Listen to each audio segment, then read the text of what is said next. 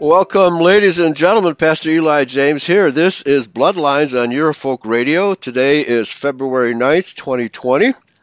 And today our guest is going to be David from Branson. He manages the Anglo-Israel.com website, which he picked up from Mr. William Hollis, a real fine, it wasn't too seed line, I don't believe, but he was definitely a Christian identity and put a lot of literature out, and David has preserved that on this website, Anglo-Israel.com. So, David, let me just say quickly, today we're going to be talking about the word Gentile and how this word has been used to confuse people about what the Bible really is teaching. In a sense, what we're going to do is prove to you that the vast majority of instances of the word Gentile do not refer to non-Israelites, but do in fact refer to Israelites. And that's proven by the cross-references from the verse under consideration to other verses where the same subject is spoken of Israelites, okay? And David, I was thinking about this because we had a pre-show discussion. And I know people hear me bash the King James translators all the time. However, I think in this case, what's going on is the King James translators did not understand. They did not know about the 10 lost tribes and that those tribes still exist. So they were assuming that the Jews were the only Israelites left, right? But James 1:1 starts out to the 12 tribes of Israel scattered abroad, greetings. So did they miss that verse? They had to understand that the 12 tribes still existed, but not in Judea. Your comment on that real quickly. Well, yeah, thanks for having me on the show. Yeah, we've already done this Gentiles thing before, and now I've just done a few more videos and gotten more in-depth of it. So if you go to my Anglo-Israel.com website and just scroll down, I've just added 5 new PDFs, plus there's 5 videos on my channel that coincide with my charts. So I'm just trying to make it a no-brainer. I mean, we've done this before, but, I went more in-depth with it this time to make something that people could actually take. And once they learn it, I mean, you're going to have to read it a few times, but that's what I do. I'm not a pastor, but I just research all this stuff and try to put it together. People can understand it.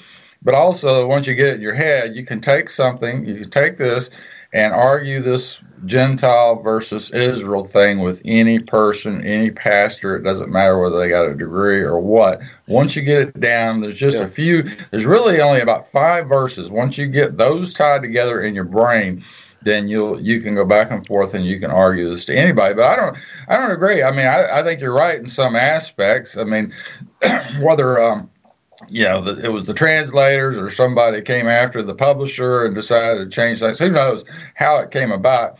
Frankly, it doesn't matter whether you use the term Gentiles. Once you can show people what Gentile means, it doesn't matter whether it uses Gentiles or not. All right. Well, it's the same thing I've argued with the Jays, It doesn't matter whether it's Israelite or Jew. Once you can argue, okay, here's where it connects, and here's the definition in Scripture, it doesn't matter which term it uses. Right. They can't change the context. Right. And I don't agree. I think when they put this New Testament together, they had to know about the house of Israel because, like you say, James, it's Peter, it's all through. I mean, just, what we're going to argue today is Luke chapter 1, but, it's the same thing.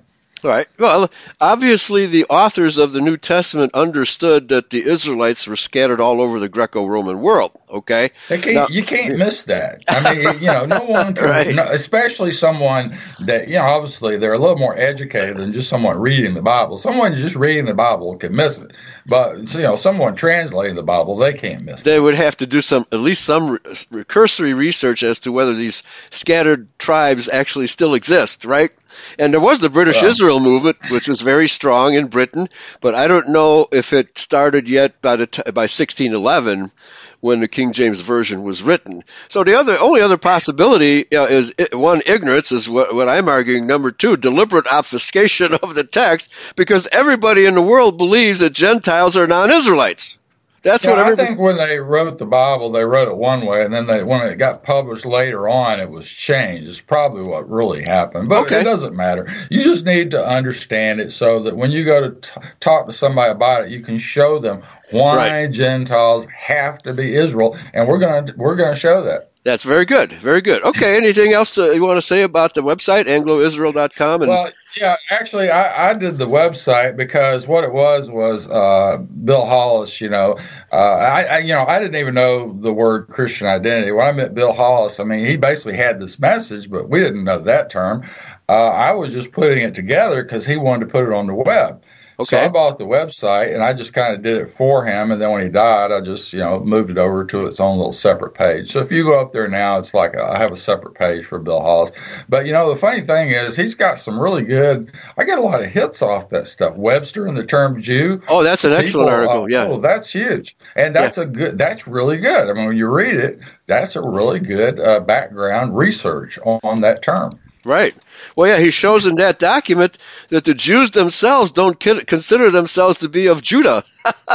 Nowhere, because they asked 20,000 Jewish families in Israel, what does the word Jew mean to you? And none of them said, well, I'm a descendant of Judah. Not one out of 20,000. Yeah, and he goes through all these references and all these different books and encyclopedias, and just way back, each one, they shows that all these definitions are different.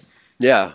There's no consistent definition throughout over 200 years of looking at different books. Yeah. They're all different. They found 13 absolutely different definitions in books. Right? Yeah, it's incredible. But there has to be one correct definition of a word, and we can even go back into Genesis 12, 1 through 3, where they use the word Gentile and nation. And in those three verses, they interchange Gentile with nation, but the word Gentile in the Old Testament can only mean one thing, it means nation, and you have to check the context. And you can see it in some of the stuff I've covered. It's the exact same thing, just like you just said. Use Gentile one verse, and this is even in Isaiah. And then a few verses over, it's talking about the exact same thing. It uses nations. Yeah, so it causes confusion. Right there in Isaiah, yeah. Yeah, right. And so, so Swamp Fox has put the link to your website into the chat room, so people can go there and look at it while we're talking. Okay, so let me make one comment on that since you're there. Okay. At the top, I've been talking a little bit about these viruses. There's all these lies on. If you're watching TV, of course, it's all lies. Anyway, I put some real information up there at the top of my website, and I just moved it about viruses, how to kill Ebola, because we had this Dr. Rowan years ago that killed Ebola, and it was never reported on TV. Right. However, so it just all kind of went away. They just quit reporting once people were cured of the Ebola. However, it's coming out now again, and he's just done a new video. And I've got that at the top of my website. And then all this research information he did about healing Ebola over in Sierra Leone years ago. So I just put it up there with ozone. And showed this ozone machine. It's getting an ozone machine and treating yourself with ozone and all that. So I just put all that at the top of my site. And then I left the second part up about this tour to Mount Sinai and this movie, The Red Sea Miracles, coming out February 18th. So if people want to see that, they need to get on the ball. Right, and that movie is about the fact that Mount Sinai is in Saudi Arabia, very much south of where the average theologian has been telling us it is. They've got that all wrong, and now because the Saudi government has prevented people from investigating there, it was illegal and you could get shot, but now the Saudi government has opened it up for archaeologists. They're building a city there. They're building a city called Neom, which is 13 times the size of Manhattan. Oh, wow. And right now, this next week is going to be the first group of people that are going there to the mountain. But there's already plenty of good video, and I've got links to all that. Okay, very good.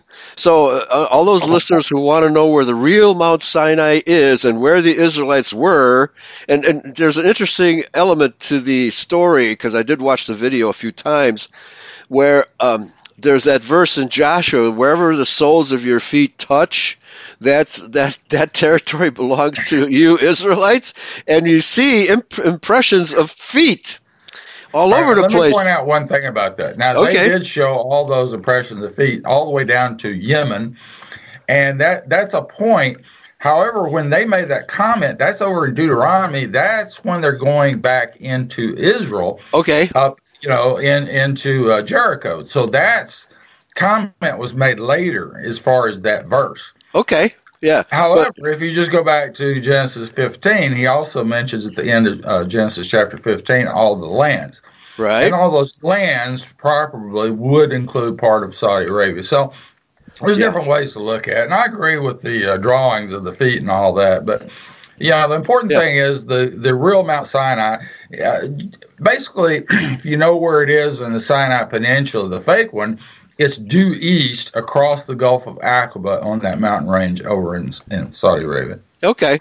All right. So this video clarifies all this biblical terminology and the biblical places. It identifies the real places because, folks, the Bible is true history. It's not fairy tales, as so many secularists will like to argue. It is true history, and no one has ever proved it wrong. Well, the interesting thing is these videos, they're coming out right now, are going to be in theaters in close to you. Let's put it that way. Yeah. And he's already got 2 other DVDs. It's Tim Mahoney, but if you look at it, he's already got 2 other DVD movies. So he's doing a proof, in other words, from here to here to here to here, connecting the dots, showing you that the path, where they went through. Where they came across all the evidence. It's because most, everything you read in Exodus is still there at Mount Sinai. You can go there today. Yeah, it's still there. The split rock is there. The quarry. They had a quarry there where they quarried those columns. It's all still there. And the top of Mount Sinai is burnt black because of the presence of Yahweh. Everything. Right? It's all there. Out of the mountain. And you look, you got the burning bush, plus you've got fig trees. And you've got... in the middle of a desert. Yeah, fig trees in the middle of a desert. Yeah, which do not grow in that kind of climate. Yeah, and plus you've got the cedar bush, the burning bush. It's still there. It's still there. It's all still there, folks. And why has the world been deceiving us into believing in a different location? That's because, well, number one, the Jays don't want us to go there. They don't want us to verify the Bible because they don't believe it. It was a claim from a long time ago. But at some point, you just got to get off that and admit what's true. Yeah. Okay, so let's get into today's topic, which is a discussion of the word Gentile. And the basic point we want to make here today, folks, is that the word Gentile, wherever you see it, is almost always, almost 100% of the time, a reference to Israelites. It's almost never a reference to non-Israelites, as we've been falsely taught. The world has been teaching us that the Gentiles are non-Israelites, and there's a distinction between Israelites and Gentiles, and the fact there is not. The Bible, when you cross-reference the verses, you find out that these so-called Gentiles are actually Israelites. Okay, let's take us through it. Where do you want to start? Well, we went over this before, and I've got a chart, so just go to my Anglo-Israel site and scroll down. There's 2 charts if you want to understand context. So this is all about context. What you want to do is you go to a section, you read the verses before and after. I mean, if you want to understand what it's saying, you got to look before and see what, like Acts 13:47 uses the term Gentiles. Everybody knows that. So you got to start with Acts chapter 13 and just, you can't just read a verse and then say, okay, well, this means this or this means that. You got to go look it up, put it in context. So I made 2. Here's what I did. I put the Old Testament quotes in order. Now, there's an Old Testament order, in other words, Genesis to Malachi. Then there's a New Testament order from the first mention of Gentiles, in other words, in Matthew to the last one, which is in Peter. Okay. I think it's 3:15, 1 Peter 3:15. I think. Okay. So you gotta look it through this stuff in order. And then when you get these charts, they're PDF, you can download them. And you need both of them because when you're in the Old Testament, if you want to know what the Isaiah, and this is really about Isaiah today, but what you want to do is just start, okay, what's the first quote to Isaiah? Well, it's Romans 9:29. That quotes Isaiah 1:9. All right, so you want to start at the beginning of Isaiah. It's handy, if you're reading Isaiah, to know that, hey, there's a quote that comes back to Isaiah 1:9 from Romans 9:29. And, of course, we all know Romans chapter 9 about the potter over the clay, right? Right. And you've taught that before. So if you're over here in Isaiah, the Isaiah puts the New Testament in order, and then what it says over here in the New Testament puts Isaiah in proper context for you. You see. Yeah. So you have to know these connections, and then on top of that, you're going to use cross references and look and see, okay, what else connects? You see, yeah, and that's how you understand what Isaiah is talking about, because most people are teaching Isaiah wrong, right? And they just do not even take quotes into context or cross references, either one. And so that's what I'm doing in my charts. When you pull down these PDFs, that's what I'm doing, connecting the dots, showing the quotes and cross references if they're important. You know. All right. So I'm looking right now in my eSword, Romans 9:29 and 9:30, and both of those verses use the word Gentiles. Interestingly, in my annotated version here, the subject is Israel's unbelief, which indicates that the word that Paul is talking to and about Israelites, not about Gentiles, right? So they understand that Paul is talking about Israelites, yet they use the word Gentiles when they should be using nations or Israelites or brethren. Even that would be. Right. So here, let me quote it, Romans 9:29. And as Isaiah said before, except the Lord of the Sabbath had left us a seed, and we had a congregation, the Peshitta translates it as posterity, except Yahweh of the Lord of the Sabbath had left us a posterity, we had been as Sodom, and been made like unto Gomorrah. So he's saying, okay, there is a posterity, a remnant, a people of all 12 tribes still around. That's what Paul is saying. Okay, so take us back to Isaiah, and let's see what that verse is about. All right. Well, I've got this chart pulled up. So New Testament quotes in order. So if you're over here in Romans, you go over here to chapter 9, and then you look before and after and see what else in Romans, in other words, connects to what verse, and then you go and read all that stuff. Well, if you're here at 9:29, you'll notice that really this whole conversation here from 9:25 to 9:33, there's 5 quotes here. Right. And from the Old Testament. Quotes connect back and forth to each other, and they're really in end time context. So in the New Testament chart, these are basically, and we talked about this before. What I wrote on here is I put all this into context, and I just wrote a 1-sentence compilation of what is supposed to be talking about. It doesn't necessarily apply to that specific verse, but it applies to the context in That's general. the context. Yeah. Okay. So for 9:29, I've got remnant of 12 tribes saved at the end time during the tribulation period and find mercy for following God's law. That's what it says. Right. But then you notice in 33, it's going to Isaiah 28:16 about the Jews against Christ, falling over Christ the stumbling stone. Right. And then I've got the cross reference, which is another quote to Isaiah. Now, it's interesting because a lot of identity people automatically assume that when Yahshua criticizes the people that he's talking to, that they're automatically Edomites, and that's not the case. Very often, in fact, the whole book of Romans, in my opinion, is Paul chastising unbelieving Judahites wherever they may be, right? Well, absolutely, because you can put it in that context by using this chart. So that's why I highlight. Well, you can see the highlight they can. Yeah, that's right. Okay, so Exodus, as part of this scenario here, Exodus 33:19, God will have mercy on whomever he chooses to. And Paul says, okay, well, Yahweh decided he doesn't want to give mercy to Edomites. Okay. So he says, God will have mercy on whoever he chooses. Who are you to argue with God?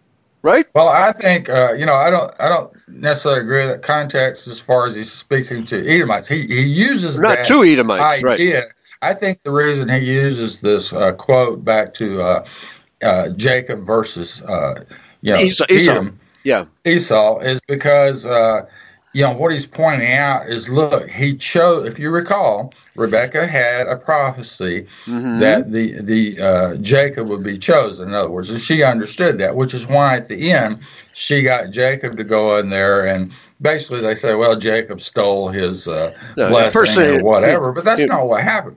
What happened was, before they were born, she inquired of Yahweh, what's going on? They're fighting in my womb or whatever. Why am I like this? And he says, well, because the elder's going to, I've got a be the tummy one ache, that he's right? chosen. In other words. Right, yeah. You can go read it. But anyway, yeah, exactly. So it was a prophecy. So it wasn't, she didn't, Sarah didn't do something. Or Rebecca. Yeah. Right. Rebecca didn't do something that was, okay. So this whole scenario was ordained by Yahweh. That's what you're saying. Yeah, so don't blame Jacob. It's a prophecy being fulfilled. So when she told him to do that, she knew the prophecy, and I'm sure she had already told, And Isaac was hungry and sidetracked. She knew the prophecy better than he did, right? Because it was delivered directly to her. Yeah, and I'm sure she told him, but the point is, she just made sure that the prophecy came through. Yeah, right, woman. She had been told. Right. Okay. All right. So Romans 9:25. Okay. So the house of Israel, house of Judah, brought back together under Christ. Where's the word Gentile? It's used in Romans 9:25. Well, it uses Jew and Gentile down there. And like I say, if you just look at these together and then look up the quotes, you can kind of put this in context. But the Jews and Gentiles are right here at 9:25 and 9:27.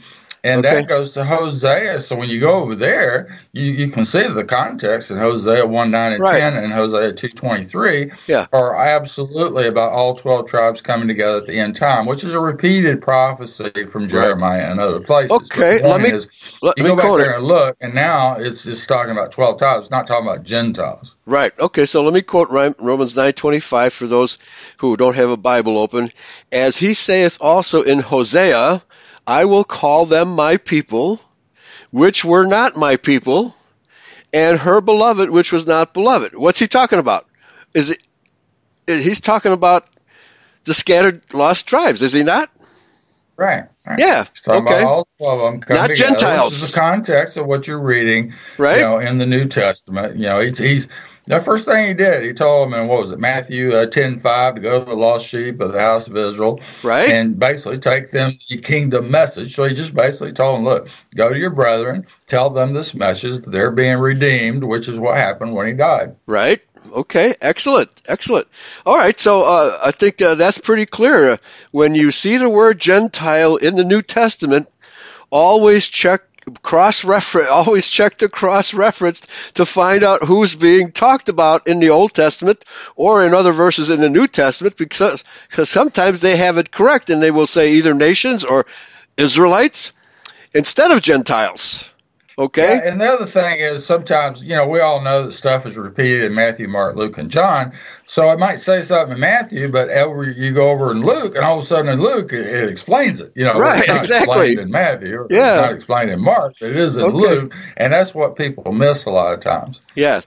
Well, see, so that's why I've got this chart tied together the way it is. Yeah. Okay, so what we've been doing here at Eurofolk Radio for the most part, we have been doing word studies to show what the words really mean in the original languages, because they've been so badly translated, and Gentile is a perfect example, that you cannot understand the Bible unless you go back to the original language and find out what the authors really intended to say, because never is Paul talking about non-Israelites or to non-Israelites. He's always, even the Galatians, which most people assume are quote-unquote Gentiles, that is, non-Israelites. No, they were Gauls. They were part of the scattered tribe of Israel that settled in Gaul, and they had come back to the Levant and settled in Galatia. These people were Israelites, and Paul knew they were Israelites. Okay, where do you want to go next? Well, now here, since we're still on the New Testament chart, I just went back to Matthew 4:15, which goes to Isaiah 9:2. Christ is a light to the 12 tribes in the end time. And I think it's end time, and I kind of get through that. And then you can see the cross references, Luke 1:68 through 79 is what I put on here. So you need to know, because we're going to go to Luke. However, so if you go back to Isaiah 9:2 then, and go back there and look, now you switch back to the Old Testament quotes in order and go back to Isaiah. So if you want to understand what 9:2 the context of Isaiah 9:2, what would you do? Well, you probably want to start Go at the there. beginning of Isaiah Right? and try to figure out what the context, what's it talking about in that section of Isaiah. No, When you go back here and look at the chart, you'll notice all these quotes that come back to Isaiah from Romans 9:29 was the first one. Right. But then you go to the next one is Isaiah 6, 9, and 10, and you see that there's 4 different verses in the New Testament that quote Isaiah 6, 9, and 10. Right. And really, I wrote the context is it's Israelites who are against Christ and Israelites that are for Christ. That's kind of the way I put it. Right. So this starts at the very beginning back at Sinai. This whole concept started from the very beginning. The reason they went 40 years in the desert. Now, this is important to think about. They had already come out. They came across the Red Sea. They're over here at Mount Sinai. Christ is basically Yahweh speaking to them at the mountain. And they tell Moses, look, you talk to them. We don't want to hear, you just go talk to them. So the thing is, they had witnessed most of the miracles in the Bible are actually this part coming out of Egypt and what happened going across the Red Sea and then what happens at Mount Sinai. There's all kinds of things happening at Mount Sinai. Most people never even think about all this stuff, but there's a lot of stuff that's going on there. Yeah, right. I laugh because, I'm kind of into essential oils and people miss this. But if you look at Exodus chapter 13, they had an apothecary. And when you realize they were standing in front of Mount Sinai, you look at these videos on Mount Sinai and you're like, it's all just rocks and desert. Right. Okay. Yeah. How do you create an apothecary? And it says they were distilling frankincense, myrrh, and gold is gold oil, which is actually cannabis oil. Okay. At any rate, the context is essential oils. All right. That's what they brought to Christ. Right. So gold oil, not gold bars. And they use the gold to make the showbread also.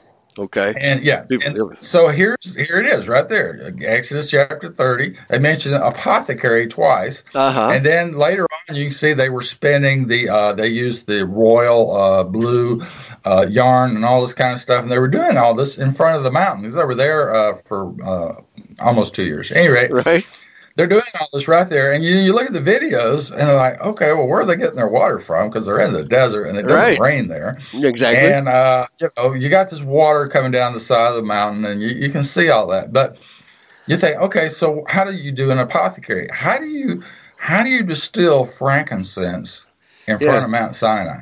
Right. You have any idea what that takes? You're like, okay, you have to have a spring. How do they do that? How do they make boil this it. Stuff that's talking about? You have to boil it in something. Yeah. They had the spring. Look at where now look at the video. Look at where they're at. Okay. They're out in the middle of the desert, 100 plus degree heat. How do they do all this stuff? Well, no one can really answer that because it doesn't make sense. And the first thing is these oils, frankincense, actually only comes out of Oman and Somalia. That's the only 2 places on earth you can get it. Okay. So how did they get the oil from way down there up to Mount Sinai? That's where they were.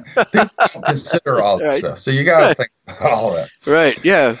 Moses sent out a group of apothecaries to get it, right? But here, it's there in the scripture, but people read past that and they don't think about the concept of how much is actually going on at Mount Sinai until you read it again. And you think, okay, well, they did all this stuff. They built the tabernacle. They did this. They did that. And the other thing they miss, and I've highlighted this, is it tells you that Moses wrote 2 books. Mm-hmm. He wrote a book of the wars, and then he wrote a book of the law. It wasn't just that it was on tablets. Yes, it was on tablets written by the finger of God. Okay. And then actually that's where the Hebrew language started. So I gave you some videos on that, the writing of God. It's a whole channel on YouTube by PhD in language. At any rate, I got all that in these videos, so you can just look through my links. I gave you links to the channels and everything. But here, getting back to context. So you look at Isaiah 6, 9, and 10 on my chart, and you see there's 4 verses quoted. And then, so everything in this context, here's what I was saying before. It's Matthew 13, 14, Luke 8, 10, John 12, 40, and Acts 28, 27. Those 4 verses in the New Testament also cross-reference to each other. Mm-hmm. Okay. So the same context as one is in another. Right. And it's all about basically one side of Israel fighting the other side of Israel. And that concept started at Mount Sinai when some of them rejected Jehovah. In other words, they saw all these miracles, but they rejected it. And it says, Christ himself says, you worship Moloch in the desert. Right. Now, that's when they were sent into the captivity. So here's what they missed. They were given this back in Genesis 15:13. This was Jehovah, or Christ the shield, in Genesis 15:1. We're going to talk about that next. And then he gave a prophecy to Abraham that he'd bring his children out of Egypt. Right. And then it was in Stephen's defense in Acts chapter 7. And if you look at Acts chapter 7, you see that quotes actually Genesis 12:1, which you were talking about. Mm-hmm. Okay. Right. It ties it all together. But who's speaking in Genesis 15:1? The shield. And that's Jehovah, the same entity that's at the mountain that gave Abraham that prophecy in Genesis 15:13 that he was going to bring him out. So what Paul said then about that in Galatians 3:16 is that Christ was promised first, and then the law came 430 years later. Right, exactly. And that's a cross-reference to the first verse of the New Testament. Mm-hmm. And I always hit pastors with that because they do not know how to prove that what Paul said is correct. Christ was promised first. Yes. Then the law came. And if you look that up, it quotes back to, I think it actually quotes Exodus, but then what it quotes in Exodus goes back to Genesis 15:13. Yeah, He's talking about that prophecy. Yeah. And so if Christ was promised before that prophecy, then where was Christ promised to Abraham? Mm-hmm. If Paul's correct, you see. Well, the prophecy is 15:13, so it had to be before Genesis 15:13, which I've proved pretty much beyond a doubt that Genesis 15:1 is Christ. Okay. Because Christ is called the rock, the shield, and he's the scepter of Judah, all right there in Genesis. Okay, very good. Very good. Yeah, and this is very important because the vast majority of Judeo-Christian theologians falsely interpret Paul in Romans chapter 3 and other places where he's talking about, all he's saying is that Christ was promised, the Redeemer was promised before the law of Moses was given. Okay? They assume that Abraham was not following God's law, but he absolutely was. It tells us in Genesis 26:5, right? They followed all the statutes, the commandments, blah, blah, blah. So, the reason Abraham was chosen was because he did what Jehovah told him to do. When Jehovah told him to sacrifice his son, he did it. That's right. The thing was, he was obedient.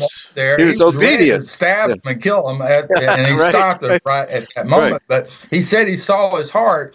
Right. And he was willing to sacrifice his son, which was what he was waiting on. And when he was willing to follow what Christ told him to do, that's when the covenant became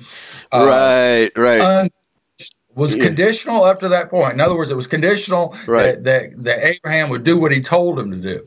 Once he saw that he was willing to sacrifice his son, which he told him to do, then the covenant became unconditional from that point forward. Okay, yeah. Then it's all those prophecies, all the things that he had told him from the beginning is when all that became unconditional. Right. And then from there on, everything that's happened, he did it. Yes. Christ did it. Right. We didn't do anything. Christ was helping. But David, that's what it's amazing. God came from. It's amazing how few Judeo-Christian theologians understand this, because they falsely interpret Paul as suggesting the law has been done away with. No, he's not saying that at all. He's saying that the Redeemer was promised to Israel before the Mosaic law was codified, and therefore the redemption has nothing to do with Moses. Yeah, that's what he's saying. Abraham was following it, but it actually was written by the finger of God on those tablets, which, of course, Moses broke the first set, but then he made another set. It was written down, and that's what this PhD, Dr. Miles Jones, has pointed out. That's where the language of Hebrew was actually the first written language was given at Mount Sinai, and he's made that point beyond a doubt, I think. Very good, very good. Yeah, so at the very least, Moses, in writing the Torah, basically standardized for lack of a better word, standardized Hebrew, whatever language they were speaking with each other before then, and maybe Job was written before the Torah. I'm not sure. Some people say it was. They might have been speaking Hebrew. It just was not written. It wasn't a written language. They were using a pictograph or whatever they call it before that. Yeah. But it was actually written originally when Yahweh wrote it in stone. That's where Moses then, after that, wrote this book of the law, and then he wrote a book of the wars. So he wrote 2 books. So we don't have that book. We don't have that second book. That no longer exists. Well, we have it in the Bible, and any way you want to look at it, the wars are there. They're in Deuteronomy and so forth. So there we have it. But the point was that he wrote that at Mount Sinai. Okay, very good. One of the verses I want to cover real quickly here is 1 Corinthians 10:1. Moreover, brethren is adelphos, meaning those who come from the same womb, and we're talking about Sarah here, Abraham's wife Sarah, Isaac's wife Rebekah, Jacob's wives. This is because these are the brethren, the posterity of Abraham, Isaac, and Jacob is what we're talking about here. I would not that ye should be ignorant how that all of our fathers, our forefathers, were under the cloud, and all passed through the sea. So, who's he talking about here, David? Who? Well, I just flipped over to my New Testament quotes and orders chart and went over to 1 Corinthians. And then if you just look there, of course, you can see it's about Israel. Right. Because you have a quote before it and you have a quote after it, and it's all about Israel there on my chart. So anytime you want to look at a part of especially the New Testament, you see where it quotes, and then you go back there and look at that. So I have 10:7 is quoting Exodus 32:6, and that's where 23,000 died for the sin of fornication at Mount Sinai, which is kind of apropos. Right? Sure. Yeah. Yeah. And the guy that Phineas killed. Maybe is he counted in that? Well, that's later. But this was, I think that was over the gold. Was that the golden calf, or was that before that? Right, exactly. The golden calf. But now, interestingly, in the New Testament, Paul talks about 20,000 being saints that appeared on behalf of Elijah. Okay, but he actually these 23,000. Oh yeah, and there were 23,000. I believe disciples in the New Testament mentioned. So in other words, those who were killed in the Old Testament reappeared in the New Testament. At least the numbers are there. So so where do you want to go next on your chart? Well, that's kind of a good point, but let's miss that for time being. All right, so go back over to Isaiah. We're on Isaiah 6, 9, and 10. I just point out there's a whole bunch of verses here, but this is another important thing that people miss here is this Christ, the stumbling stone. Okay. The biggest thing that's quoted in the New Testament and the Old Testament is actually about Israelites that stumble over this message of Christ, and they call it the stumbling stone. But that's why Christ is called the stone, the rock, and that kind of thing. Is because, they had a huge part, and it started right there at Mount Sinai. A huge part of Israel people stumble over the message. Now, why did they go into the 40 years? And they went through, of course, Arabia, and I pointed that out. The quote was, go by the way of the Red Sea. Now, when this happened, they had just gone out to spy out the land, and who was sent to spy out the land? Who did Moses send? He sent the heads of all the 12 tribes, and it even puts their names in there in Exodus, who they were. They were sent up, they spied out the land, so they went north from Mount Sinai. Think about this. If they're in Arabia, and where Sinai is supposed to be, and where we accept it today as being, if that's where they were, they went north, so they went up the east side of the Gulf of Aqaba. Then they went across, went on up to Israel, spied out the land. They came back down south, then went over on the east side of the Gulf of Aqaba, then came back down to Mount Sinai. Now, they gave a bad report. And then the next thing you see is that Christ rejects them. He says they've sinned these 10 times. Go by the way of the Red Sea into the desert. That's what the command is. Now, if they just went north, so basically they're kind of at the bottom of the Gulf of Aqaba on the east side. They went north. Now they just came back to Mount Sinai. Right. He would not tell them to go by the way of Red Sea, go back north, because if they did that, they would just be going right back to Israel. Right. Yeah, where they shouldn't be going, they just because came from there. Right. Yeah, there's no way to get lost for 40 years on a path that you just came down. Right. Right. Okay. Yeah. See, that makes no sense. Yeah. It makes zero sense. However, if going by the way of the Red Sea meant go south, right, and the Red Sea, the main body of the Red Sea starts right there when they go south. Right, That's exactly. It's really big, because the Gulf of Aqaba is pretty small if you look on your map. However, the Red Sea is huge. Right. So if they went south, then they went down the west coast of Arabia, all the way down to Yemen, and that's where those footprints you were talking about. Right. They got drawings on rocks all the way down to Yemen of footprints of children that they've scribed into stone. Okay, so approximately where is the crossing point of the Israelites from Egypt over to Arabia? Is that Nuweiba, and that's what you'll see in this Red Sea miracle in this movie. Okay, and you can see all that. It's already on the web. I've got the links in my PDFs of all those channels with all the video.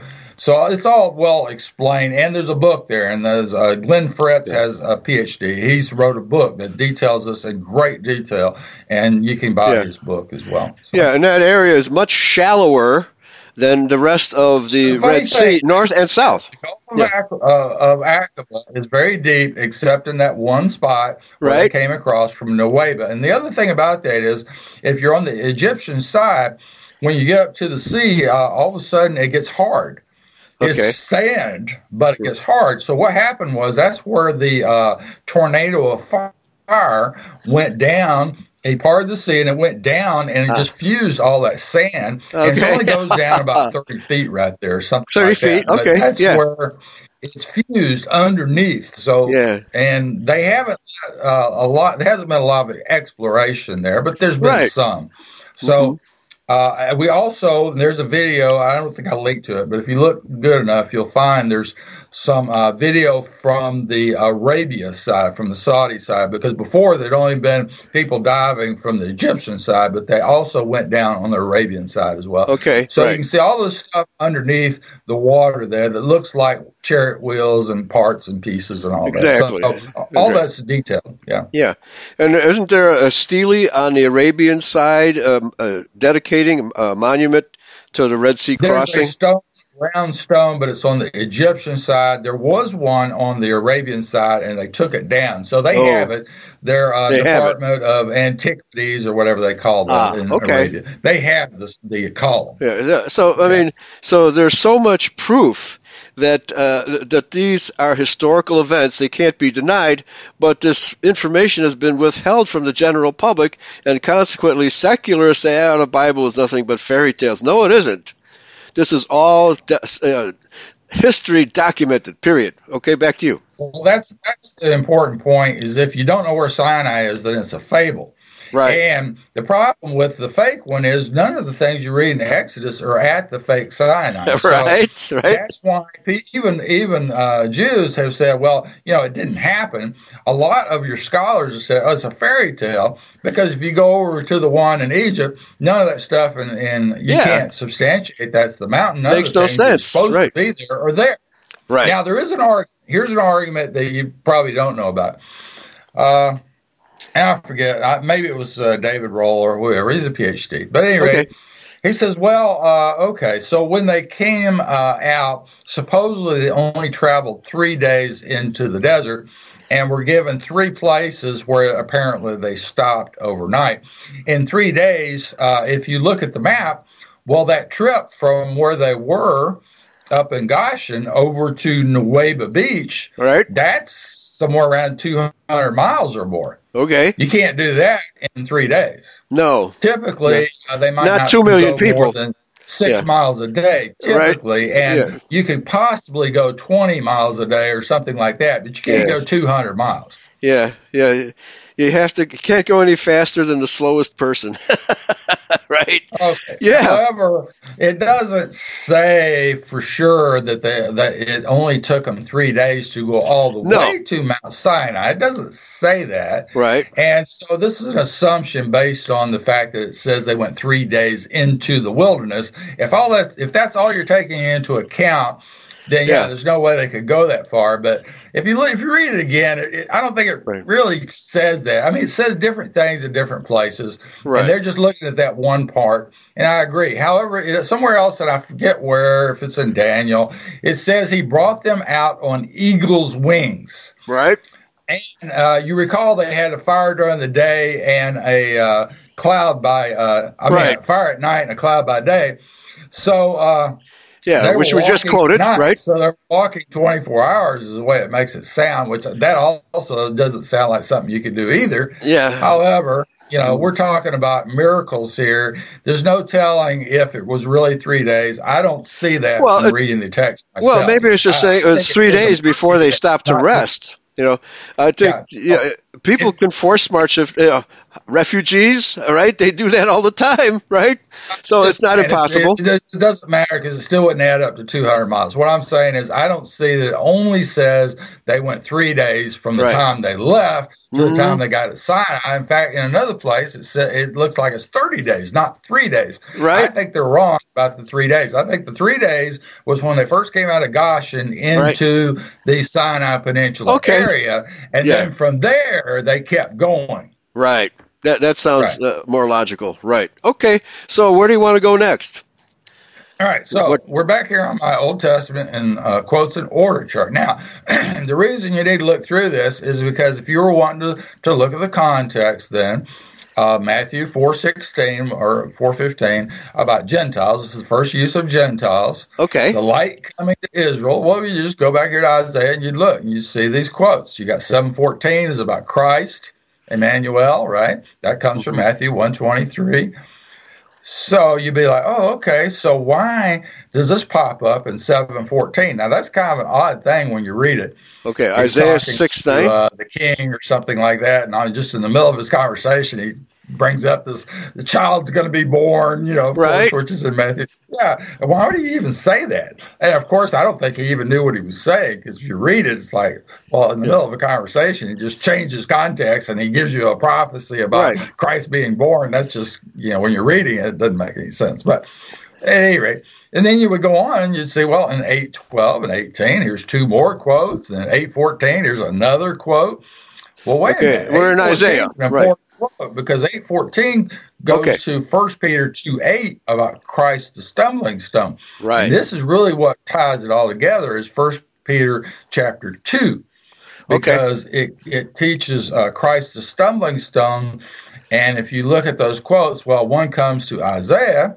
And then if you look down below, you see another Christ the stumbling stone in Isaiah 28:16. Right. That's quoted from Romans 9:33, where we started. Right. Okay. All right. The important consideration here is that Christ is the stumbling stone for Israel. Okay. Right. For the non-believing Israelites, that's what he's the stumbling stone for. Well, the point is, some of them rejected Christ. That's right. Right at Mount Sinai, they were killed. So, in other words, I was trying to explain that they rejected a prophecy about them from Genesis 15:13. They were prophesied to be brought out. They came out, and then they rejected Christ. Right. The idea. Right. Right. Mm-hmm. They rejected but this is also taking place in the days of Paul, because when Paul, first of all, he had the confrontation with Peter, because Peter didn't understand that the so-called Gentiles were the Israelites of the dispersion, right? Paul had to clarify that to Peter before he finally understood, that's the part where he has the vision. Peter even went better with it and tied it all together by taking it back to this Christ the stumbling stone, which comes right back here to Isaiah 8:14, and then it's again in 28:16 and 29:13. Then when you look down at these quotes, you'll notice, well, this quotes all kinds of stuff. Right. Quotes Romans, 1 Corinthians, where you just were, quotes Matthew, Mark, Romans, twice, in 1 Corinthians twice, John and 1 Peter. 1:23. Ties it all together right there. And you just got to realize that all of these are in the same context. So when you go look up all these verses, they all connect. So whatever's there in Romans 9:33 connects to 1 Corinthians 14:24, which connects to 1 Peter 2:6. All that's connected. Okay. Yeah. And so when Paul confronts the house of Judah in Rome, he tells them, well, you have the law. And the issue with these Judahites, they're not Jews in the sense that they're Edomite Jews. These were Judahites. They were ritualistic. They were still slaughtering lambs because they did not accept the Messiah had come. In fact, they were just finding out about this. And Paul went up there to explain to them, hey, the Messiah had come. You don't need to practice these ritual sacrifices anymore. That's what Paul. However, when you look at other things that Paul says to him, it does say that they knew, for Stephen, in other words, they knew they had been given the law by the agency of angels, but they never followed it. Right. That's what he told them. That's right. They knew about the law, but they didn't follow the law. They used the law. It's the same thing. Look, it's the exact same thing you got today. The leaders of your country, are in authority over applying the law. They apply it to you, but they themselves do not follow. That's right. Exactly. It's the exact same thing to a T at the point in time there. They knew all about the law, but none of them followed it, but they applied it to you. So if you violated the law, then you had to bring your sacrifice and your offering or whatever. They can violate the law all they want, and they just hit it. They all covered the pretense. Thing you got going in Hollywood. That's why Hollywood's so degenerate. They are all just covering up, like Weinstein and all these people. Same thing. The authorities tend to be corrupt, right? And then Paul. That's why Paul tells them, "Don't be proud. You're too proud, but you're hypocrites." You're proud hypocrites. But he didn't call them someone other than Israel. In fact, that's right. What they do is they absolutely tell you they're Israelites, but they tie it back to Sinai. So if you look at what Stephen says, they tie it back to the beginning, and that's where Christ's stumbling stone starts. In other words, it starts right there at Sinai from these people who saw these miracles, but they rejected the Spirit of Christ at Sinai. All right, well, then they were killed. They were sent into the desert for 40 years to be killed, but he saved their sons. Now, in Stephen's defense, he's talking to those sons, the posterity of their fathers. He absolutely says their forefathers. So he's coming back here to Sinai. He ties it back to Egypt, coming out of Egypt. So and they were under the cloud, right? Sinai. They were under the cloud. The sons of their forefathers who rejected Christ at Sinai. That's the point in the New Testament. Right. Okay. So where is the passage in Stephen? It's got to be in Acts, right? Acts chapter 7. You just read that whole chapter. Yeah. Acts chapter 7. Well, let's go there because this is important stuff. So Acts chapter 7. And we know in the book of Acts, that's where Paul confronts Peter about the lost tribes, the scattered tribes, and says tells him that. And keep in mind that Acts chapter 7 and what Paul says in Acts 13 are almost the same kind of conversation. Okay. Because what Paul says, he ties it back to he starts out men of Israel, and so he ties it all the way back to Abraham. Okay. And Stephen kind of does the same thing in chapter 7, ties it back to Sinai. So what verse is Stephen speaking here? So in Acts chapter 7, I would just kind of start at the beginning, but Stephen's defense is the beginning of 7. And he's in front of mine says the Senate or the council in the verse before. Okay. Right. And it's the high priest. He says, the God of majesty appeared to our forefather Abraham. That's how it starts out. Our forefather, right. God of majesty. He's talking about Jehovah, who met them at Mount Sinai. And he's saying that it applied to our forefather Abraham. So he's saying that this Jehovah at Mount Sinai appeared to Abraham. Mm-hmm. Okay, that's Genesis 15:1. That's Christ the shield. Right. All right. Okay. All right. Before he settled in, he's talking about Abraham before he got to where he was. Actually, if you read that video, Abraham at Sinai, that I mentioned before, Miles Jones, The Writing of God. He's got a video, Abraham at Sinai, and he shows you that Abraham actually came through Mount Sinai on his trip. Okay.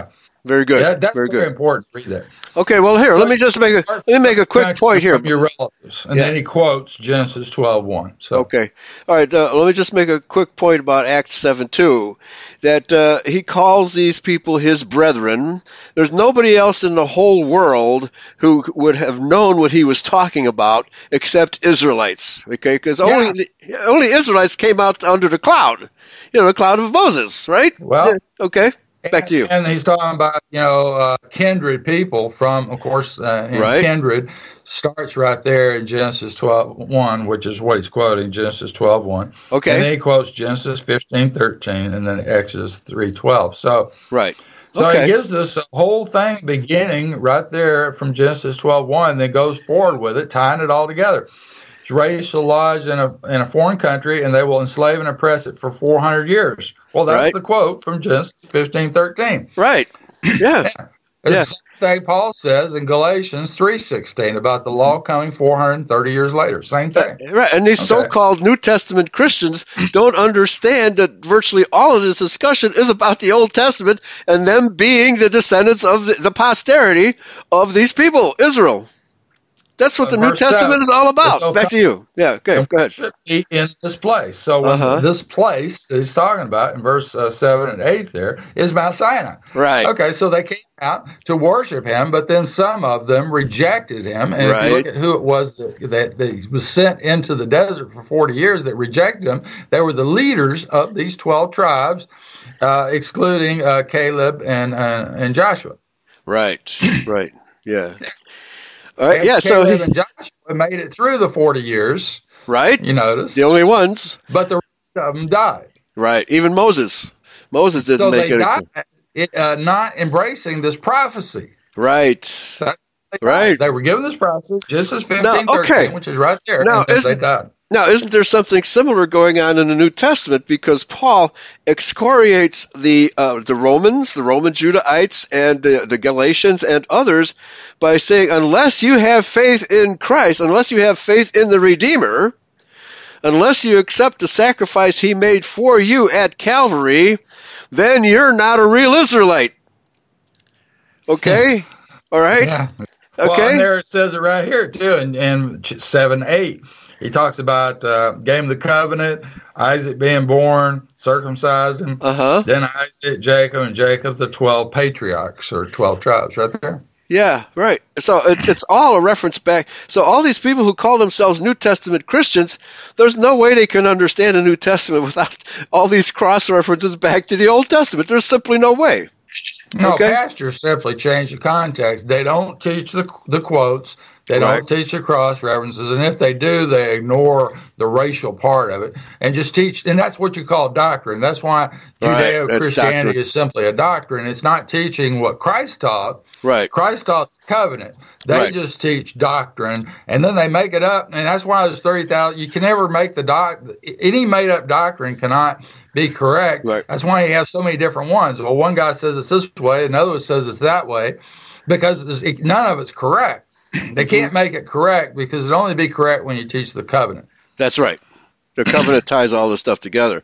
Okay, so, and the point I want to stress here, the stumbling stone is not just Edomites. It doesn't even apply to Edomites because they're applies to Israelites, right, because it's applying to people who knew Yahweh from Mount Sinai, and they knew these prophecies. That's the whole point. When they came out of Egypt, they knew that was a prophecy. Right. Because Moses went from the burning bush, sent him over there, and then he was told to come back to the burning bush. Right. Think about that. Well, and they knew it. They knew it in Palestine, too.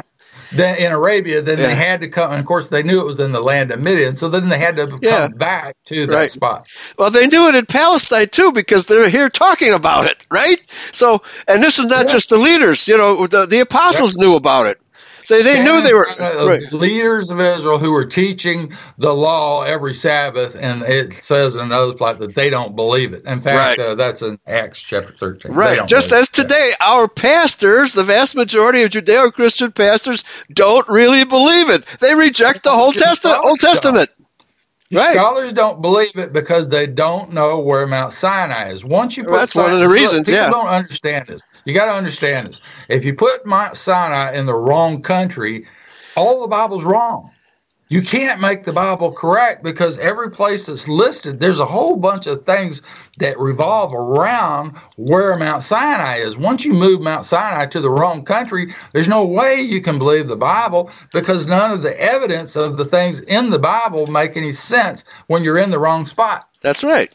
You have to know the history. Right. You got to know the location. Mm-hmm. They know the history, but they don't know where it happened. They don't know where all these things happened because they got Mount Sinai in the wrong country. Yeah. Once they know where Mount Sinai is, then you can go see. Oh, it's of course they've got the evidence there. Okay. They went and looked, but no one can get in Saudi Arabia. That's the problem. So very few people have come from Mount Sinai with evidence. You see. Right. Exactly. So now, but years ago we didn't have it. Okay, so we see that Peter, Stephen, Paul, James, they're all in agreement that there were many Israelites among them who were unbelievers, and that was the problem. There were too many Israelites of our people who were unbelievers and refused to follow the law, and therefore they had no faith in Christ. And their posterity were, that's the whole idea of blessings and curses. Even their posterity, if they kept doing what their fathers did and rejecting Christ, then But here's one thing that I did explain that most people probably haven't thought of. Even the Israelites that rejected Christ, he had to keep them alive. Right. He had to keep so there would be a remnant. Why did he have to do that? Why didn't he just kill all of them? Think about this for a second. Why didn't he just kill all of them? Why did he have to keep them alive? I smite you. No, he had to have that. He spent 4 years in the desert. He killed their fathers. He kept the sons. But he had to. Right. Because he had to have this, to get all the way up here to the New Testament. All this stuff was prophecy. Everything that happened in the New Testament was prophecy from the Old Testament. Yeah. And Isaiah and these other prophets. The point is, for these prophecies to come true, he had to have these other people who would kill him. Christ had to die. Right. And he had to die from the people that were supposed to kill him from prophecy from the Old Testament. So he didn't kill them, even though they were rejecting him. He didn't kill them. He had to keep this posterity going. That's right. Because they had a job to do in the New Testament, which was to kill him. Right. Now think about it. Right. What if Caiaphas, and I made this point, Caiaphas understood the prophecy. If you go back and look what it says about Caiaphas, he understood. He said that this, what did he say? Where is that? In Acts 13. He said, don't you understand that one man has to die so that all the tribes will come together? Right. All the nations will come together. What he's talking about is that all 12 tribes will come together because that's the prophecies. Right. Jeremiah chapter 30, 31, 32, and 33. All three of those have the exact same thing. Yeah, but 12 tribes come together under Christ. Right. Yeah, but Caiaphas had an ulterior motive because I think what it was he understood it. But here's the problem. Oh yeah, he had to understand. Stay in charge of things, and if they allow that to if they didn't kill Christ, well, first of all, he was right. If they didn't kill Christ, then these prophecies wouldn't come true. So they had to do that to bring all 12 tribes together. So it's a paradox. Right. It is a paradox. Mm-hmm. Even though they Christ, they still have to kill Christ. Otherwise, the prophecies of the Old Testament won't come true. So they're stuck in a paradox. That's right. If they kill them, then they can stay in charge. Between a rock and a hard place. Staying in charge today. They keep themselves in charge by doing whatever they have to do. Well, that's why. Okay. So they can keep themselves in authority. But if they were to allow us to go back to the Constitution, then they would be kicked out for their crimes. That's right. Right. Well, I mean, the same thing applies to Judas. Didn't he say, I have chosen you 12 and one of you is a devil? Yeah, they have to have the people who reject Christ in the New Testament. That's right. So they had to be there. Will come true. So they can't just kill them off. I know it's a paradox, but that's just the thing. But Caiaphas understood it. That's what his statement was about. If he doesn't kill Christ, all 12 tribes won't come together in the future. Now, he didn't know necessarily. And here's the other problem. Now, here's the logical reason, and I know I've told you this before and some other people, but here's the logical reason that you would reject Christ if you knew Scripture. Christ came, he explained to people prophecy. Right. But he explained to them some prophecy about the first coming. Most of the prophecy he was talking about was actually the second coming. Okay. However, if you've got the Old Testament and you're reading through all this Old Testament prophecy, there's no way you can look at that stuff and see where Christ is going to come once, he's going to die, then he's going to come back. Right. 100 years later, 1,000 years later, it doesn't matter. Yeah. There's no way to look at it and say, okay, he's going to die here, and he's going to come back 2,000 years later. It's impossible. Yeah. Right, and people didn't have the time, and most of the Israelites did not have a written version of the Old Testament before them. I'm talking about the fact that Caiaphas understood the prophecy. Right. But even though he understood the prophecy, he could not have told you that Christ was going to come back 2,000 years later, because that's not there. It's not All there. All you have prophecies about Christ coming, Christ doing this, Christ doing that. The Redeemer. What the Redeemer prophecy. Christ to fulfill was the second coming. The prophecies of the second coming is what they were looking for Christ to fulfill. Christ could not fulfill that. Not at that time. Yeah, not at that time. Right. Exactly. However, if Christ does not fulfill the prophecy, then he's not Christ. All right. You could say that. No, that's what they were saying. That's how the Pharisees... You're not fulfilling the prophecies. That's why you're not Christ. That's the logical reason for killing him, because he's claiming to be Christ, but he's not fulfilling the prophecies that he told them he was going to do when he came, but they don't know that he's going to come, die, and come back 2,000 years later, because that's not in there. And judge them. Yeah, you have to read both testaments. You have to be aware of the teachings of both testaments. Even that doesn't do it. You can't read the second come. All these prophecies of the second coming. You cannot read that and say, "Oh, okay, here's the differentiation. Here's the first coming, and then here he's going to leave for 2,000 years, and then here's where he's going to come back." It's not there. No, That's why I'm telling you. When you read it, it's all one prophecy. It's not explicit. Multiple prophecies that all happened at the same time. Right. Yeah, it's definitely not explicit. There's no 2,000-year break in those prophecies of the Old Testament. It's not there. Yeah. And they did not know that. Right. Okay. All right. I see we have about said, is the kingdom of God going to commence now? Mm-hmm. They didn't know it was going to be 2,000 Right, yeah, that's why they asked. They said, no, not yet. Not yet, okay? So know the time, right. Mm-hmm. So it's not there. It's just simply not there. So he's explained that he's going to come back. He did not tell them how far it was going to be. Right. They did not know. We didn't know it until basically now. That exactly 2,000 years. Yeah. Well, it's the prophecy in the book of Daniel. Seal up the book until the time is ready. Nobody really understood the book of Daniel until the 20th century, because you had to look at all the past history, all the fulfillment of the prophecies in the book of Daniel before you could understand it. Okay, but that's their legitimate reason for killing Christ. Okay, because he did not fulfill the prophecies that he gave them. Right, but there is, but in John, I believe it's chapter 10, where he talks to the Israelites that I am the vine, you are the branches. And he's clearly talking to Israelites there. But some of you will be resurrected unto damnation, and others of you will be resurrected unto eternal life. So he's talking to Israelites. The errors that a lot of people in Christian identity make is they assume that whenever he's castigating somebody, he's talking about Jews. No, he's talking about his kinsmen, the unbelieving Israelites. Right. So after 70 AD, people could call them whatever they wanted, and they didn't even have to be of Israel at all. They could just call themselves a Jew. Sammy Davis Jr. was a Jew, but that doesn't make him an Israelite.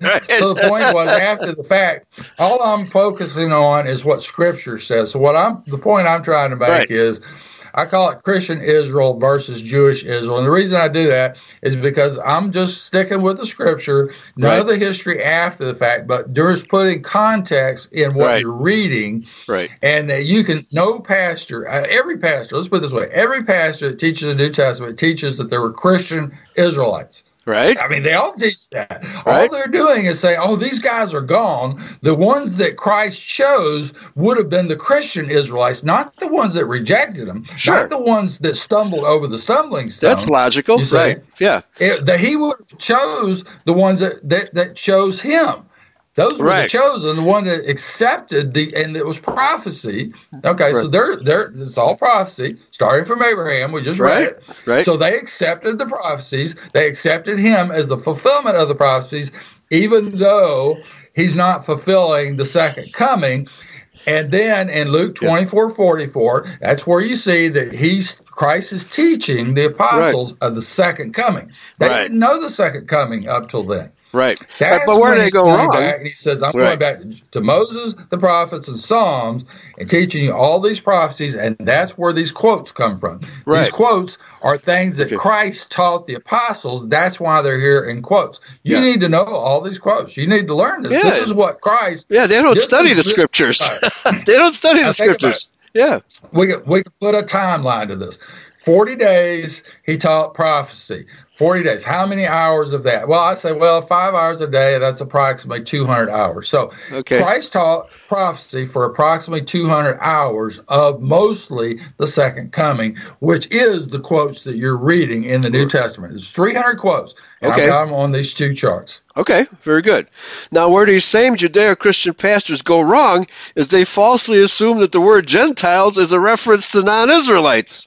And universal. When you go back to the quote, here's what really wraps it, and I'll highlight it here for you. But what I showed was this part in Isaiah from chapter 40. I want to put the quote from Isaiah 42:1.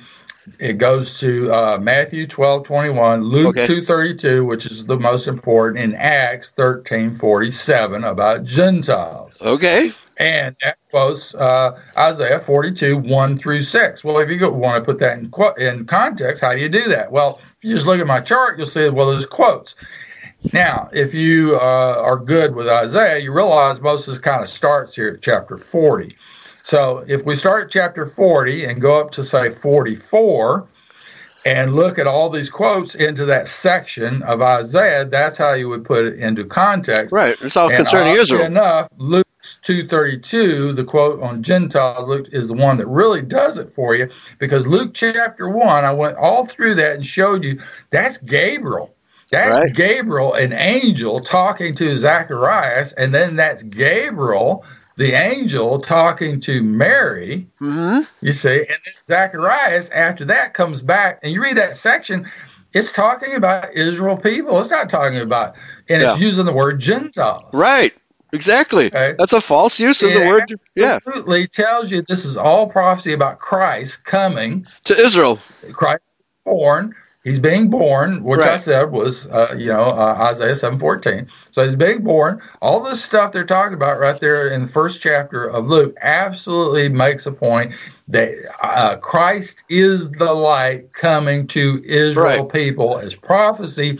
And that prophecy was given to Zacharias by Gabriel and is given to Mary. What she's repeating was given to her by Gabriel, an angel. Right.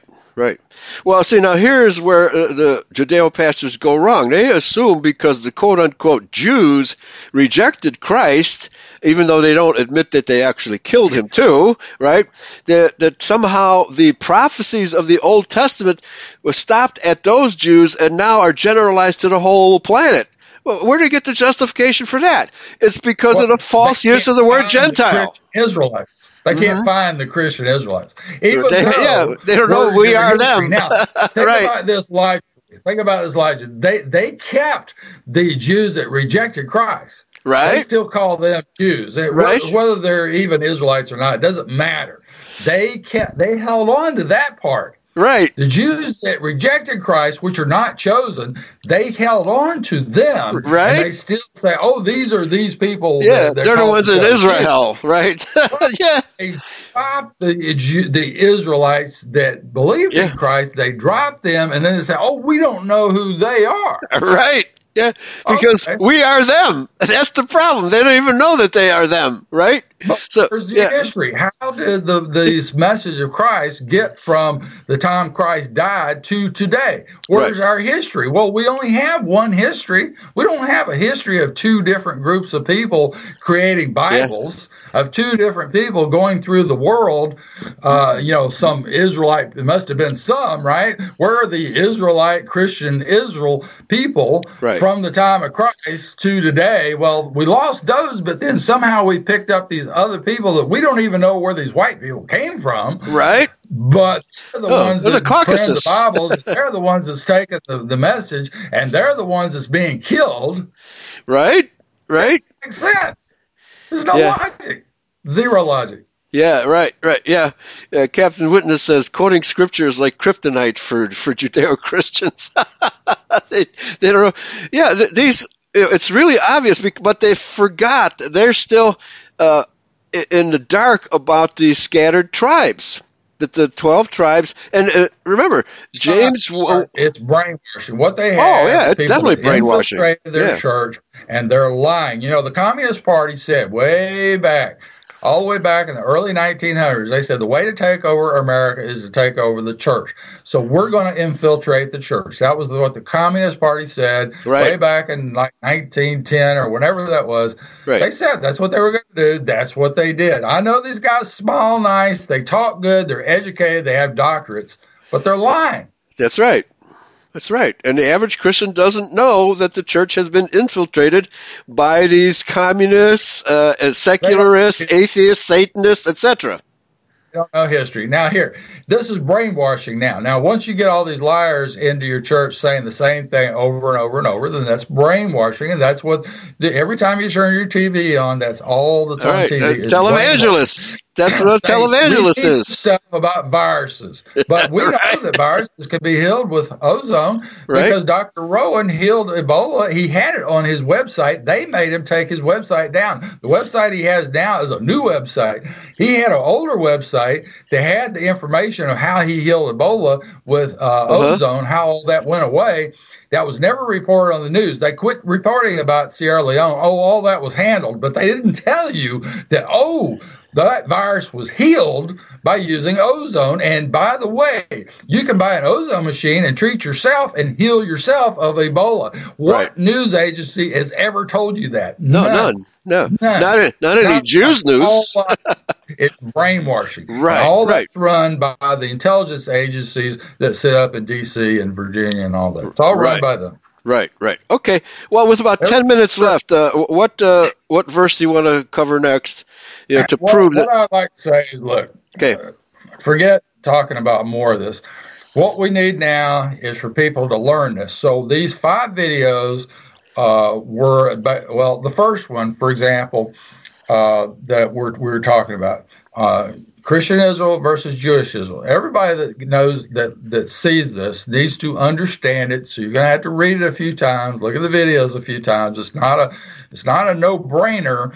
You're going to have to read it, do a little study, but all the important connections, the important logical connections that you can use to argue your point successfully with anybody, even if they have a doctorate or a PhD.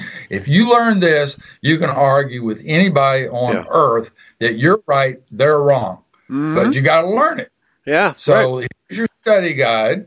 Here's all the information you need, and you just watch this. Look, I read Revelation 300 times, the whole book. I was 20 times reading that book before I even got the basics. Right.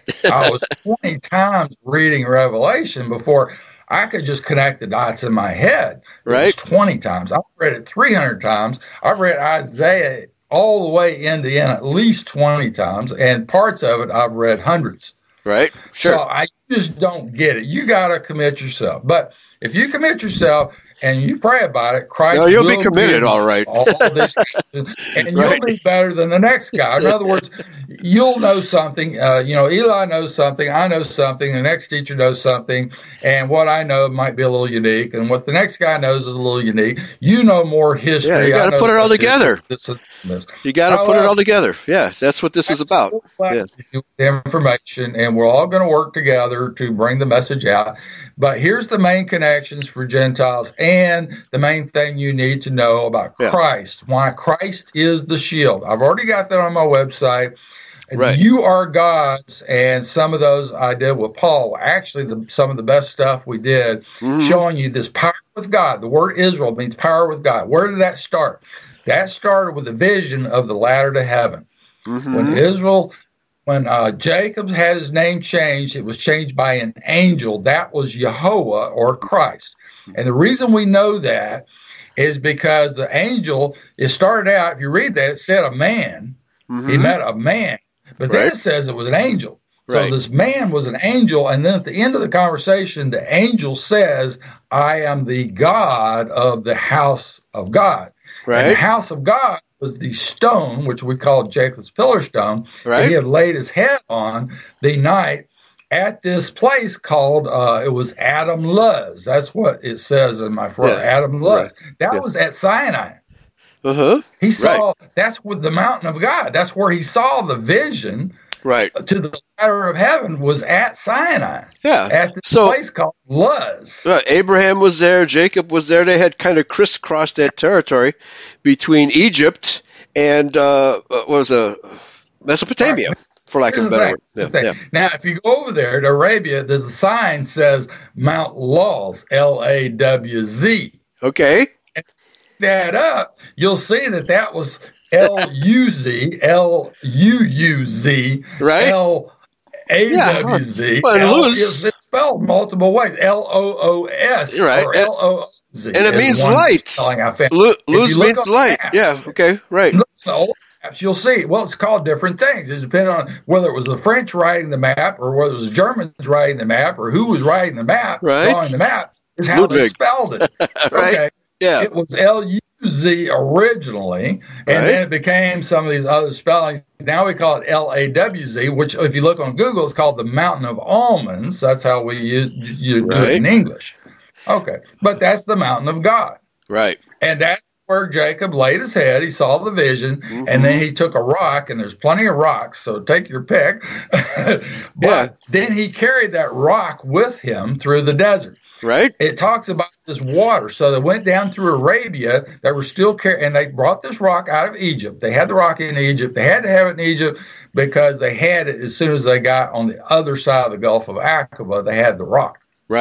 However, when they came to Mount Sinai is when they split the rock. That's the rock of Oreb. Now, if you do your research on Christ the rock in 1 Corinthians 10:4, and you start following up those cross references, you'll see that brings you back to the rock of Oreb, which is the big rock, and that's pretty amazing. You'll see that in the video. It's still there, It's still there.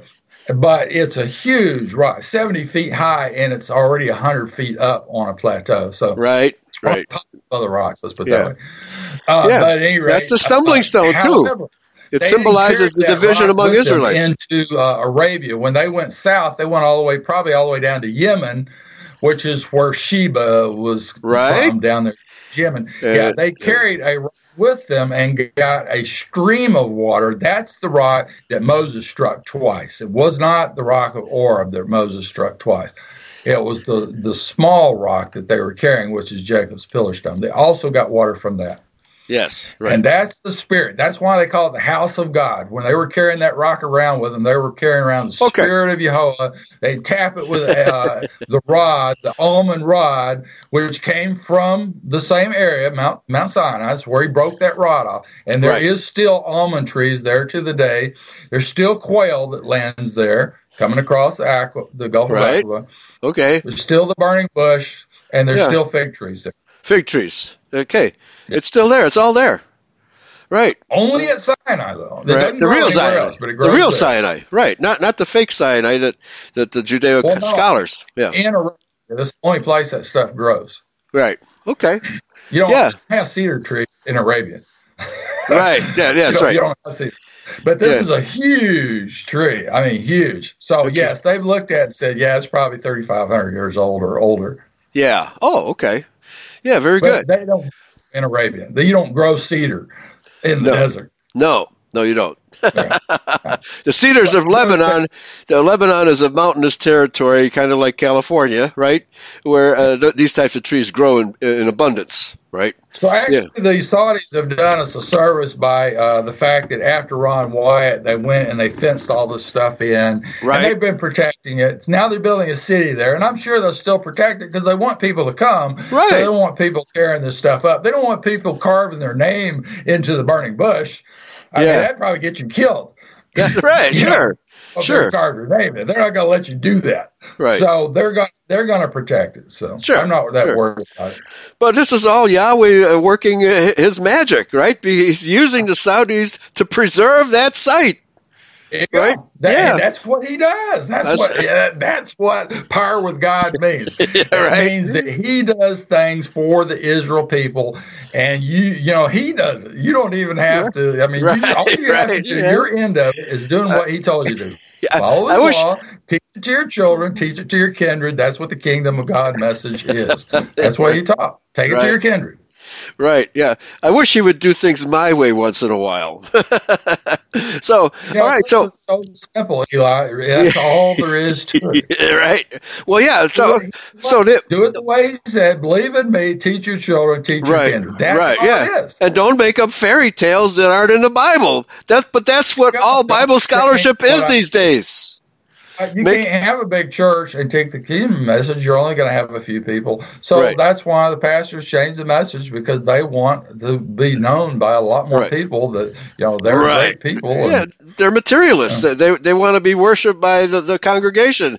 They don't care about the law and the word. But here, let me just kind of quickly summarize, because we've been coming, I and my ministry have been coming at the subject of the Gentiles by simply analyzing the words, goy, because sometimes it's translated nation, sometimes it's translated Gentile, and ethnos, nation. When it's in the same sentence and says Gentiles and then it says nations, that should be a clue to somebody that this means the same thing. That's right. It doesn't mean non-Israelites, because the same word is used to describe Israelites, goy, as Gentiles. Okay, so what don't you understand? Well, because we have been taught falsely that the word Gentile means non-Israelites, that everybody believes it because that's what they've been taught.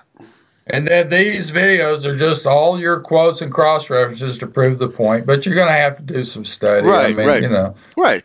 So your approach is to do these cross-references to prove the point. Okay? Yeah.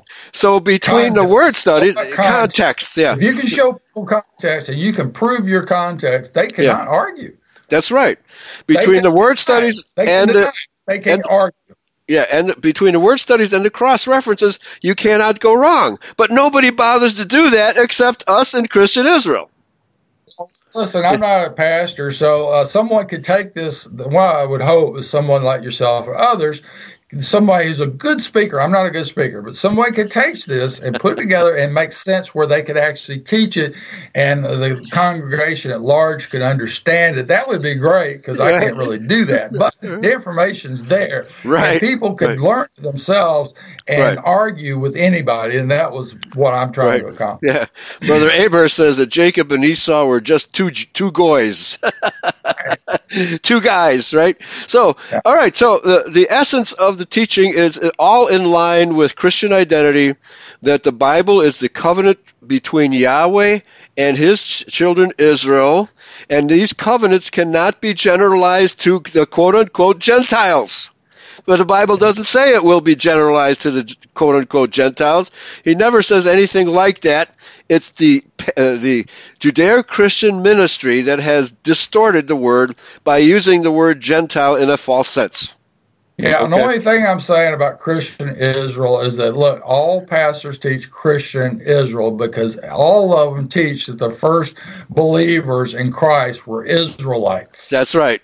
Although they go to it, Israel right there. Every pastor teaches it. You don't have to change anything or whatever. They already teach that. All they teach is that those Christian Israelites is that we don't know who they were, even though it was the Christians that were chosen and the Jews that were rejected. And they don't know that they're even the posterity of those same Israelites, because they falsely believe the Jews are, right? If they do know, they lie, and because that message won't get them anywhere, and they won't get them a big church to teach in, and the only place they'll be regulated is basically the internet or stand on a street corner. Amen. All right, Brother David, thanks. It's been a very enlightening show today. Maybe we can do another installment of this, but I think people go to your website and learn for themselves, they'll understand. All right. Thanks a lot, David. If y'all want to, some of your people come up and say, well, let's look at, why don't y'all do about this or that? Yeah. We can go over something else. It's no big deal. Yeah, very good. Okay, thanks, David. We're run out of time. Thanks a lot. Take care. Thank you. All right, bye-bye.